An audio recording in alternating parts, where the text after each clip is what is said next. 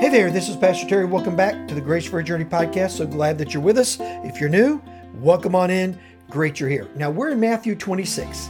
Let me remind you what happened in Matthews 24 and 25. Now in Matthew 24 and 25, Jesus is talking about the end of the world, how it's going to come to the end, what the signs are, how are we going to know. And then in chapter 26, he turns the corner and he's preparing for his death. He's preparing to give his life on the cross for our sins. Now, just prior to this section, a couple of things happened. He instituted the Lord's Supper, and it was there where he really sort of nailed Judas. Just to be honest, it said, okay, someone here is going to betray me. And oh, by the way, Judas, it's going to be you. And then he goes to the garden, and he goes to the Garden of Gethsemane to pray, to commune with his Father, because when great pressure is coming, when great issues are coming, when great trouble is coming down the Lord, it's not that you just run faster. You need to still yourself, calm yourself, and pray. Hear from the Lord. Seek his will. This is exactly the model Jesus left for us. He didn't have to leave us a model. He was about to die for our sins. Hey, he doesn't owe us anything.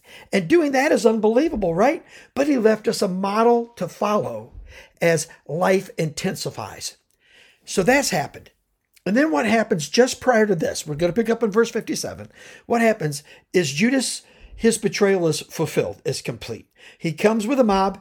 They're in the garden. He captures Jesus. And the last thing we see is all of his apostles have fled. And he stands there alone, facing his betrayer in a mob. So here's where we pick up. Then those who had seized Jesus led him to Caiaphas, the high priest, where the scribes and the elders had gathered. And Peter was following him at a distance as far as the courtyard of the high priest. And going inside, he sat with the guards to see the end. So Peter was brave enough to travel. He was brave enough to go with them. And nobody else did, but Peter did. But he kept his distance. Now, how many of you, would you? I don't know if I would have followed Jesus at all. But Peter did. And so now here's what happens. Now the chief priest and the whole council were seeking false testimony against Jesus that they might put him to death. But they found none. Though many false witnesses came forward, at least two came forward and said, this man, now, okay, stop right here. So here's what they're doing. They want to set him up. They know Jesus isn't guilty of anything. They know that Jesus didn't do anything worthy of death. They knew that. They've watched him. They have testimony of the kindness and the grace he's shown to everyone. He healed the sick, caused the lame to walk, the blind to see. He ministered to the poor. He fed thousands. Why is that a crime? I mean, they knew that. So they go out and they're looking for people who will lie in public about Jesus.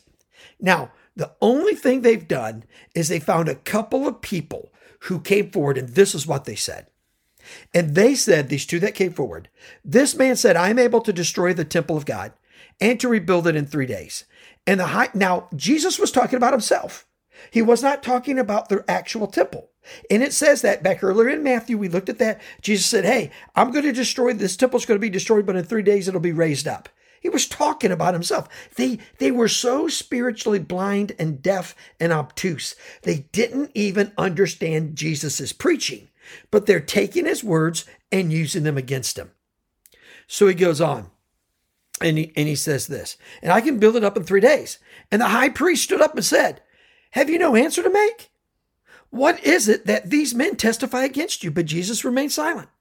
And the high priest said to them, I adjure you, by the living God, tell us if you are the Christ, the Son of God. So they just cut right to the chase because this was the problem. The problem wasn't about anything else. It was Jesus claimed to be all God and all man in the flesh. Now, there are theologians out there, and you'll see this some around Christmas time with the specials that are on cable, but particularly you'll see it around Easter. There'll be these really smart people with all these degrees that will come up and say, Jesus never claimed to be the Son of God. It's something that was thrust on him by the early church or people who wanted to develop a religion out of Jesus's life. Well, those people are simply wrong. They're misguided. They don't read the Bible, because right here, this is exactly what happens. So they said, are you the Christ, the Son of God? Jesus said to him, you have said so. That means he agrees. I am the Christ, the Son of the living God. This is exactly what he says.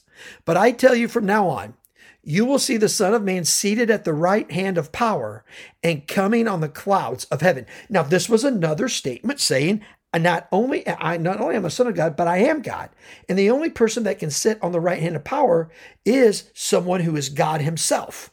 And he said, I'm going to be there. That is my rightful place. And you're going to see me one day coming in the clouds of heaven. Then the high priest tore his robes. That was a sign of blasphemy and disgust and guilt. He tore his robes and said, he has uttered blasphemy. What further witness do we need? You have now heard his blasphemy. What is your judgment? They answered, he deserves death.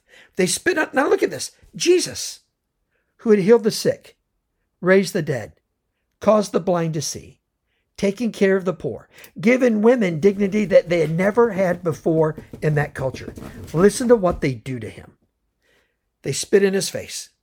They struck him and they slapped him, saying, now prophesy to us, you Christ. Who is it that struck you? They were mocking him and beating him because they knew what he said was true. Follow the Lord today. Trust him. Man, trust him even when it's hard. And you're going to find grace from this Jesus in your life for every step of your journey. Let me pray for you. Father, we love you so much. Now be with us as we walk with you. Father, be with us as we seek to honor you in everything that we do. And it's in Jesus' name we pray. Amen and amen. Man, thank you so much for being with us. God bless you, and we're going to talk again next time. Thank you so much for listening to this edition of the Grace for Your Journey podcast. I pray that it has been a blessing and an encouragement to you. Pass it around if you think it would help somebody. And we look forward to you dropping by again for another episode of the Grace for Your Journey podcast.